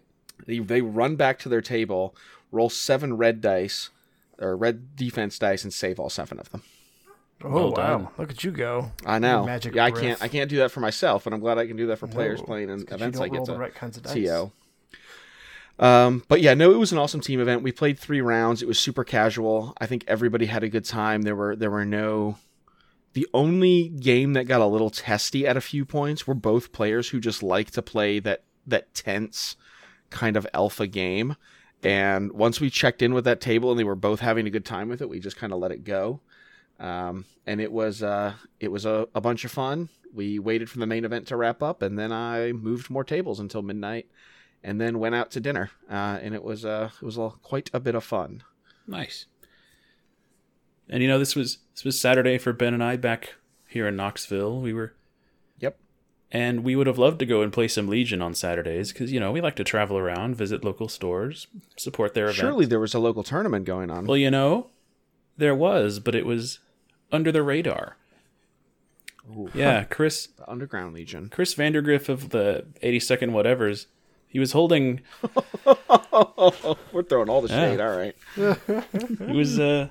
Turns out he was having an event, but the first I heard of it was 9 a.m. or so that morning when Brett kind of messaged us and was like, hey, apparently there's an event here today. And I was like, what? And Brett's like, yeah, I didn't know about it either until 20 minutes ago. And so me and Ben are both, Ben's doing 87 different things because if you give Ben free time, he fills it with whatever he can. And yep, just see him at Gen Con. And so Ben was like, well, I'm already halfway to Alabama or U-Haul or whatever he's doing. And so I had already made plans as well for the day. So I was like, that's too bad. Otherwise, I would love to play Legion. Hold on. You did not make plans for the day. Well, what did you do that day, Will? By plans, I mean I had decided what I was doing that day, which was staying home and painting miniatures. That's right. Let the man have it. It's fine. He's painting stuff for me, so it's fine. I was painting a bunch of Carthaginians for you. Yep, I do appreciate it. Carthago delinda est. But yes, painted a bunch of minis, watched a few different streams, swapped between X-Wing and Legion streams, stuff like that. Had a nice time getting group chat updates from Drunk Tim and Excited Ryan. Yeah. Yeah. Yep. You're welcome. Kind of was missing out, but it was fine. I was fine. It's fine. Everything was fine. And then you gentlemen get to the Sunday morning hangovers, right? At least for Tim, I assume. No, I don't get hangovers. Is it because you just keep yourself drunk the whole time? Partially, yes, but also I just don't get hangovers. Like it's not a thing I do. Well done. Genetic lottery. That's lottery. If you call alcoholism a lottery, sure, it's great. You win some, you lose some. Toes, I don't know. It's better than a famine, I guess. Potato vodka's pretty good, I hear. It is. It's true. Yeah. So Ryan, what are you doing on Sunday morning before you had to go? The fruits of my labor, we stayed up late that night, moving once again more tables. LJ, I love you. I love working with you. You're a dear friend. But dear God, we need to find a way to set up a damn event where we don't have to move every table 4 times before the thing is over. Hey, you need some physical exercise mixed in with your Legion. That's right. We set up tables, 12 tables, or no, 16 tables, 4 groups of 4 different biomes for the narrative event. And the idea was that on our desert tables, our Naboo tables, our wilderness tables, and our urban tables, each had different objectives placed on them. And so based on what table you were sent to was the objective that you had to play, all of the deployments were battle lines. And each set of tables had a GM who had a event deck produced by the 5th Trooper of condition cards. And it was our job to go around and not randomly, but to very much intentionally dole them out in various circumstances to try to make the games interesting. And every table had a light side player and a dark side player. And we were going to see which side could garner the most victories. So I was in charge of 8 tables, the desert tables where they were playing the mission, The Asset, which had a Baby Yoda miniature in the middle of the table that they had to kind of go and recover supplies off the board. And then I was also in charge of the Naboo tables, which they were playing a propaganda war where all the objectives were these terrain pieces that they had to put marker victory tokens on that were these wonderful, glorious, naked Jar Jar statues. Yes, beautiful. They are astounding. Worship them. And so it was really fun to wander around and play these bananas cards. Some of them caused terrain to blow up and deal damage. Some of them caused players to have to play random command cards from their hands. Yeah. Some of them let them pick their command hand discards back up. Some of them were temporary limited visibility that could pop up halfway through a round. Some of them were extra items and weapons you could pick up, and I would like put the card under a piece of terrain and let the players know that they could claim it. Or they could either claim it for themselves or give it to one of their neighbors on either side. And it was just keeping an eye on 8 different games with 8 different armies, with 16 different armies, and trying to make sure everybody was having a good time with a good amount of chaos. And it was so much fun because I got to use both the Legion-y part of my brain and the RPG part of my brain. And I was trying not to break anybody's game and just let them win or lose on the condition cards we were giving, but also if somebody was kind of down and out, give them some help back in or just create a really memorable experience for them. But Ryan, what if the game was already broken to begin with? Well, from what I understand, you had some cards that kind of helped you. Well, you didn't get back in the game, at least helped you stay alive in the game. I do want to Sure. I do want to tell our audience that Ryan has an interesting definition of like fun and interesting from his perspective as like lording over you. Like, let's make this interesting is what he means by fun and interesting time. Mm-hmm. It's and some I could think, call it distorted and evil, but that's just personal. I asked all of my tables at the end of the first round how much they wanted me to mess with them. How much of an actual game of Legion did they want to play? And how much tomfoolery did they want? And almost everybody knew what they signed up for when you're putting victory tokens on naked Jar Jar statues and was all for the bananas stuff. Interesting. I mean, I would be down for it because it sounds super silly and I could just go into like who cares mode and have a good time. But some angry Irishman might not enjoy things like that dropping on them. Yeah. I mean, listen. Go ahead, Tim. Go ahead. Let it out. Let it out, buddy. It was a good time. And I will say... so convincing. Tell LJ about how you love his format. It was a good time. Objectively speaking, not counting that game that I first played, I love the format. I think it's so fun. It was really cool. There was a single Armada game going on that affected, it was the tiebreaker. So the Imperials won the Armada game. So then if there was a tie, the Imperials won the tie. That just happened in the corner. People played Armada? I thought it was really... Yep, the Armada, it wasn't Worlds, but it was like the national championships, the U.S. championship, I think was also going on in the same room. Neat. Yeah, it was a lot of fun. It was a good time. And I like the format, I really do. And I will say, let's give a special shout out here to my opponent, Will. He was absolute gentleman, wonderful person. Wait, I was not there. He was smiling, and he had me smiling, and he made it so hard to be so mad. Oh, you were really mad, yeah. I've seen Mad Tim. I got some of the saltiest. No, I got probably the saltiest I've probably ever been. Just about at the narrative event. At the fun event, beer and pretzels narrative event. That's not a good excuse for me, though. I want to win. There's winning and there's losing. Everything else is just fluff. Wow. So don't even try that with me. You can win or you can lose, and I lost. Remember when I used to be the toxic try-hard one? Yeah. Tim really let that LVO 3-1 go to his head. Winning has changed you, Tim. The wins have changed. The wins have changed. Once you tasted the fruit, you must have more. Anyway, I had no more of that. Once you have the delicious fruit of your opponent not showing up. Yes, that's right. But so Will played very well. He actually, bless his heart, he even volunteered to play Rebels. He switched from Empire to Rebels. Yep. So we could even it out because we had an odd number. So he's truly a gentleman. Not only that, but he also had, there was another player who he let borrow his clone army so it could be even. Yes. Wow. Yeah, that's Yes. So yes, very, very wonderful guy. He deserved a better opponent than me, but he got me. And we just got, man, it was basically just a game of kill points, and that's it. Yep.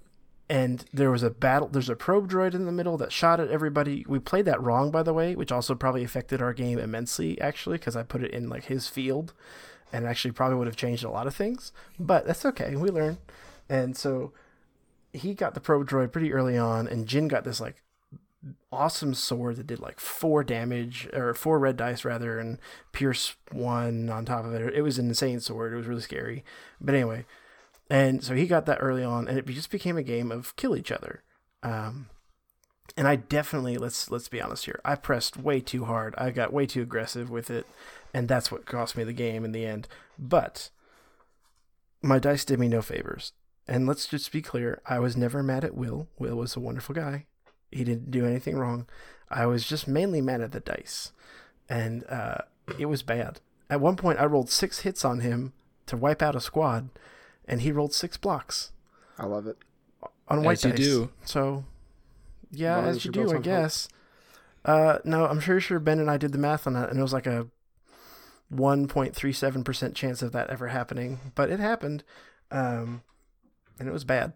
But anyway, it was a fun game overall, and honestly, even with all the setbacks, with all the salt I had, and I'm in full transparency, had that been a competitive event, I probably would have earned myself probably a hard warning, and I deserve that hard warning. Delicious I have no points. arguments there. but not the good kind. I have no arguments. I've never earned points in an event before, but I definitely deserve them there. But anyway, and so it came down to the whole game. I had a short trooper who was in a heavy cover crater, and he had to kill a sniper, and he rolled to kill the sniper, and he couldn't kill the sniper. And then Will had a unit pop around the corner and shoot him with like a 3 black die attack, or not, it was I think a 3 black die attack. He needed to roll, it was 2 black die, 2 black die. He needed to roll a crit to get through heavy cover and suppression and everything. He rolls 1 crit. Yep, that happens. At this point, actually right before this point, let's pause here. So I shot the sniper, failed, and I knew that was probably going to cost me the game. At this point, LJ comes over, knowing that I'm very salty and sour, and he says, hey, have this, and like dropped a cool thing, and hey, here, equip this to this squad. He gave me a gun that gave me like 4 red dice, and it would have definitely made a difference in the game, unless they just completely blanked. It would have won me the game. But all my units that could have used it had already activated, and so it literally did nothing. And I said, I needed this about 2 minutes ago, and this would have won me the game. He said, oh, sorry. They do and then nothing. he walked away. Yes, Well, and so it that's did what nothing. happens when you got to manage 8 tables. And so then he popped around the corner, shot me, rolled a crit, and so the whole game, the entire game, came down to a red defense die roll. And ladies and gentlemen of the jury, you've seen my red dice. You've heard me talk about my red dice. So shocker of the century. You saved it. The red die was blank. So let me ask you Die was this. blank. Yes. If the dice were so terrible and so awful all game, how did it come down to a single die roll? Ooh, good question. That makes no Because dice sense. are awful. Stop whispering. Don't question it. This Don't is not question a quiet it was place. Just bad. This is, it was If just, if you're going to be a salty person this whole game and that it still comes down to a single die roll, it just seems like you're being a prick and not actually getting rolled off the table. Tim? Never. right. So here's the thing. No. I just it was bad. I just couldn't get any damage through. It was rough. Couldn't get it through. E-Web rolled 4 blanks, got completely just nuked off the table in 1 hit. So Answer, yeah. but you haven't. Yeah, I'm taking it politician to the it's a answer. very politics answer. I didn't hear half of what your question was because you cut out there because of your crappy internet. So continue. Easy. Why did the again- game, if it was so bad against you, why did the game come down to a single die roll? Because I was doing good damage. However, I was losing everybody because I couldn't save red dice for my life. Never trust your the red bodies dice. were just flying off the whole moral board. of that game. Yes, units were flying off the board is completely correct. The whole moral of that story is don't trust your dice. They will always betray you. Yes. Don't get mad at your opponent because when they're a wonderful person like Will was, he's just trying to be friendly, and I wasn't having any of it, and I was trying to hold it back and not use it against him and strike him down. Just believe in the heart of the dice. I did, and there was no heart in those dice. Only just a black hole where my heart could be. That's just because they know you. Since you played the kill point scenario, Yep. I know you've been an advocate for that to be an objective card before. I know when we talked Yes. about the skirmish cards, you were very excited. Yes. Now that you've played it, do you still feel that way? Yes, and again, at the end of the day, dice being what they were, everything all considered, I mainly lost because I pushed too hard. I didn't play. I played as if there was going to be an objective put down at any time because I didn't know if there would be or not, and so I just pushed up too hard for no reason. So, Gotcha. yeah, if I had played it correctly, then I would have probably almost certainly won, especially as an Imperial with shores and flamethrowers and things. But I didn't. Well, and it's a wacky format. So. As always, I was mad at myself, mad at dice. That's it. How'd your second narrative game go? Well, that one, the dice weren't great, but I mean, it went both ways, so they were fine. I'm not going to sit here and harp on that. They were fine. It was against a triple Taun list. Boss did some good damage against them. I got to Reptilian Rampage like turn 2 because the Tauns moved so far up. It was basically moisture evaporators, but the statues of Jar Jar were the evaporators. And Kind you of, could, yeah. Kind of. Yes, kind of. And you could like damage them or fix them like an unlimited amount of time. So it was just, you didn't have to hold all of them. You just had to hold a couple of them and keep activating them. It was interesting. I liked the victory type. I really did. I thought it was cool. Victory, I think it was turn 5. Victory points wise, or no, it's turn 4. Turn 4. Excuse me. Victory points wise, I was winning 4-0. No, 4-1. However, that was going to change very soon. So my problem was I nuked a Taun unit and then I killed 2 other Taun models. So the only 2 Tauntauns left on the board were 1 model and 1 model. However, because they're so fast, by that point they were in my backline and they just pushed everything around. And this is, again, my big problem with them. I think the more I play them, is not their... It's their action economy and it's their speed and their disruptability of what they can do to your backline with nothing I can do about it. It's impossible for me to stop unless I can kill them before they get there, which then you're just hoping. But they just ran around and they pushed all my guys. They popped in, popped out, popped in, popped out of melee, and there's multiple units there, so they did it all legally. Right. I forget the player I played against, and I'm sorry. He was a very good player, so he played it very well. Just couldn't get my units across in time. And also I played too wide because I didn't realize he was going to clump all on one side. And so my poor snows were like plodding along in the snow, trying to get across the map, like running across the entire map widthwise or lengthwise, whatever you want to call it. And it was rough. So I Matthew was winning. Bronson was your opponent. Yes, Matthew. Yes, great guy. And I did notice. I actually paused for a second. I walked over to the bounty board and I saw that there was a bounty, and it was the only one actually I really cared about all weekend. And it was called Venerate the Unholy One, and it didn't say win a game. It said end the game with one of your trooper leaders touching each one of the Jar Jar statues. And I looked at the board state. I had 1 snowtrooper guy left in position it was just the officer left. And so I looked at the board. I looked at the board state. I saw the writing on the wall because, again, I was winning, but I knew I wasn't going to win for long. And I just said, you know what? I disengage. I touch the base. You win. I conceded because I knew that I wasn't going to win. It wasn't like I just gave up so I could get the trophies. It was... I lost on my terms, at least. It was a tactical retreat.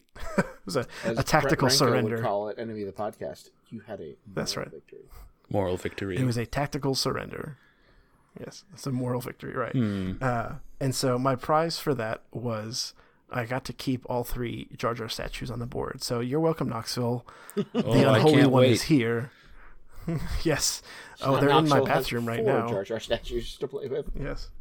Yes, exactly. That's 4 too So, many Jar Jars it was a for good my time. liking. It was a fun game. It was a good time. Again, just it was what it was. Nothing really cray. I think my eWeb again died without. No, it blocked some stuff, so I can't complain there. It was a good game. It just couldn't punch through those tauntauns. Couldn't do it. Not in time anyway. So, but it was fun. And I got the Jar Jars. That's all I really cared about. Right. Well, as we kind of bring our coverage here to a close, I just want to ask if you two have anything you want to touch on towards the end here. I was going to ask, what was your favorite moment of the weekend at LVO? Starting with Ryan. Oh gosh. I don't know. Like there was so many cool things between You must me and choose. Willens' freight elevator rides, getting to see, a whole bunch of people again and meeting a whole bunch of people from the Discord a first time. But probably the most fun I had was going with John Griffin and Nerfly Brad to get some pizza after the Friday night heat and just like decompress. And especially me and Brad, like we had a good long minute to kind of decompress after our sweaty game. And that was probably the most fun I had all weekend, was just getting to hang out with a bunch of people after we're done setting up tables and moving everything around so everybody else can have a really good time the next day. It's always those moments, each night at Adepticon is always a great time. Just hanging out with people, having food you don't normally get to have, things like that. Exactly. Yeah, it was Tim? a blast. My games were a lot of fun. I think it's kind of a tie for me. It was either getting to cast with Alex, because that was just such a cool moment, and being able to ask questions and have this tactical discussion on a level that we don't normally get to have, just because, he has the answers. Did you tell him that Pierce is a You mistake? can just use it as a sounding board. No, I didn't. I should have, but I didn't. I wish I had. If I had remembered to, I would have. But anyway, but no, just talking about like, oh yeah, we could do this, you could do that, and he's like, yeah, that's a good idea. I was like, what? I had a good idea. Really? Me? But then, yeah. No, Did but you I get it. stutter? I remember the first Adepticon event, when Legion had just come out that weekend. He was like the judge. Yeah. And so I did a judge call, and it's like, hey, what's your question? And I was like, I was expecting someone who didn't design the game. Yeah, you're expecting a servant, Right. not God. Well, something So like that, there yeah. you go. And then I had a stupid question about whether Cover 3 existed. It did not. Anyway. But anyway, so it was probably a tie between that and then honestly also just going out to eat Sunday night with a whole bunch of Fifth Trooper guys like Mike and the guy that's in charge of Fifth Trooper or whatever his name is. And Shermansky, I think is his name. yeah, whatever. He's got some kind of weird last name. I'm not going to even try. Yeah, Shalewansky, yes. It's not worth us trying. He's too good for us anyway. He's supposedly, beyond our whatever, power. Up in his high castle up in He's upstate like the New York. Balrog. The fake New York. It's the fake New York, and y'all know it. Anyway. Oh, tell him. But going out and being able to hang out with them and have a... Watch out, Buffalo. what did you say? Oh, yeah. All right. So you had a lovely time with these But people. being able to hang out with them, having so many jokes about what entailed a tequila flight. There was probably a half-hour discussion, including Is that tequila on an airplane? graph and discussion about what entails a flight. Is it 3 or 4 shots? Evidently, at this place, it was 3. So Mike Cirillo and I had to Vegas, share a shot. But anyway, we had a good time. It was a blast. We were all just dying laughing at just the dumbest things because at that point, you're just all exhausted, but also having so much fun. And it was just Right. cool. It was a cool I have one camaraderie. further question for you, Tim. Yes. What was your favorite drink that you purchased or were handed at this event? Well, that's a good caveat there because handed happened a couple times.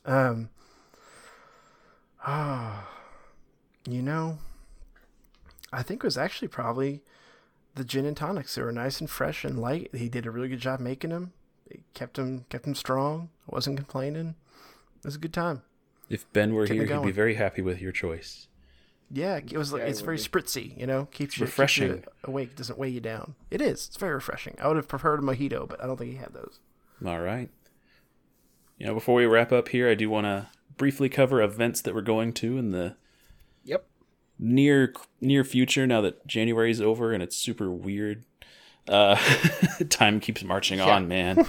It never stops for nobody. But we're recording tonight. We have 4 Legion tournaments, 4 weekends in a row coming up for me and Ryan, so that's super exciting. And 2 of those are going to be, big Prime Championships. We've got Gigabytes in Atlanta on the 8th and another at Dicehead on the 22nd. Yes, so sir. we've got both those coming up. I will sadly I'll miss the Gigabytes one, but I'll make the Dicehead one. And in between those 2 events, we are having our own local event at Sci-Fi City. Right. So if you are, want to come hang out, you should do that on the 15th. It's the 15th? Yep. Yeah. And then that one. looming in the distance is the Great Adepticon. Whether or not we will have our Deptocon. World events tickets or not, I think Ben and I have resolved that we're just going to be hanging out there with or without invites, just spending time assisting in whatever way we can, just having a good time with it. And to pull a bit of an audible on our notes, we do have June 12th through the 14th. I don't have all the details yet. Will be ATC in Cleveland, Tennessee. Ooh, yeah. Oh, wow. That's already around the corner. Jeez. Yep. That's crazy. It's June and it's only January, but it's February by the time you're listening. Yeah, but still, Get the word it's going out. to be coming around the corner real quick. And then I don't know about you two, but I've already got my Gen Con badge. Whoa. So it's actually, once we hang up with this phone call, I'm going to do that and get those badges. So we're gonna try for 2 years in a row to get a press badge for the Stabcast. Ooh. Didn't get us a that'd be ton last awesome. year, but the thing that it did get us is we were the only Legion podcast that had a press badge. So that was pretty dope. Yeah, that's awesome. That is awesome. Suck I it, love Shalansky. Shillelagh Ski. Oh, you said his name right. Look at that. Is that how it's pronounced? Oh. I thought it was just pronounced schmuck, but what do I know? Okay. I think we need to get out of here. Yeah. Yeah, before he shuts the internet down on us, because I'm pretty sure he can do that now. He's almost got all the Legion Podcast Infinity Stones in his gauntlet. Some of us will never fall until you offer us the right price. He will taste it. Oh no, he take bought at me a least cheeseburger and $1. beer, so he's That's got right. he bought us. It's Yeah. fine.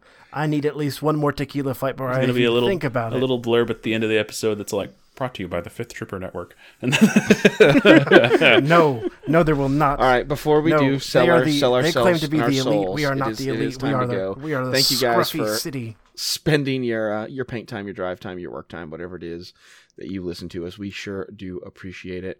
And until next time, I'm reminding you, for the love of God, do better than Tim at major events, because he'll never let you forget it. I'm Tim Hanner, reminding you that no matter who your friends are, the Fifth Trooper can and will buy them out from underneath you. okay. And I'm Will Heim, reminding you that I wish I'd gone to LVO. And Ben Fowler's dead. Ben Veller's dead. Have a good night, Have a good everybody. night, everybody. That's fine. Have a good night. He's probably in negotiations with Jay right Yep. now. Going behind our backs. Collusion.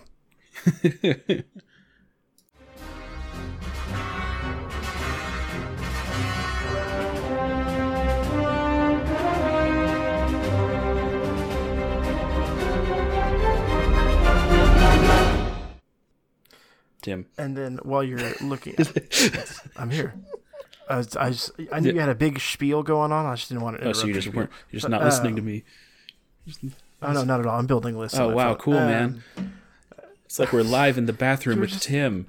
Huh? You're just giving us like all the shout outs and all the follow the I things. try, and then you never do. I listened to you two talk for an hour and 10 minutes, and this is the thanks I get.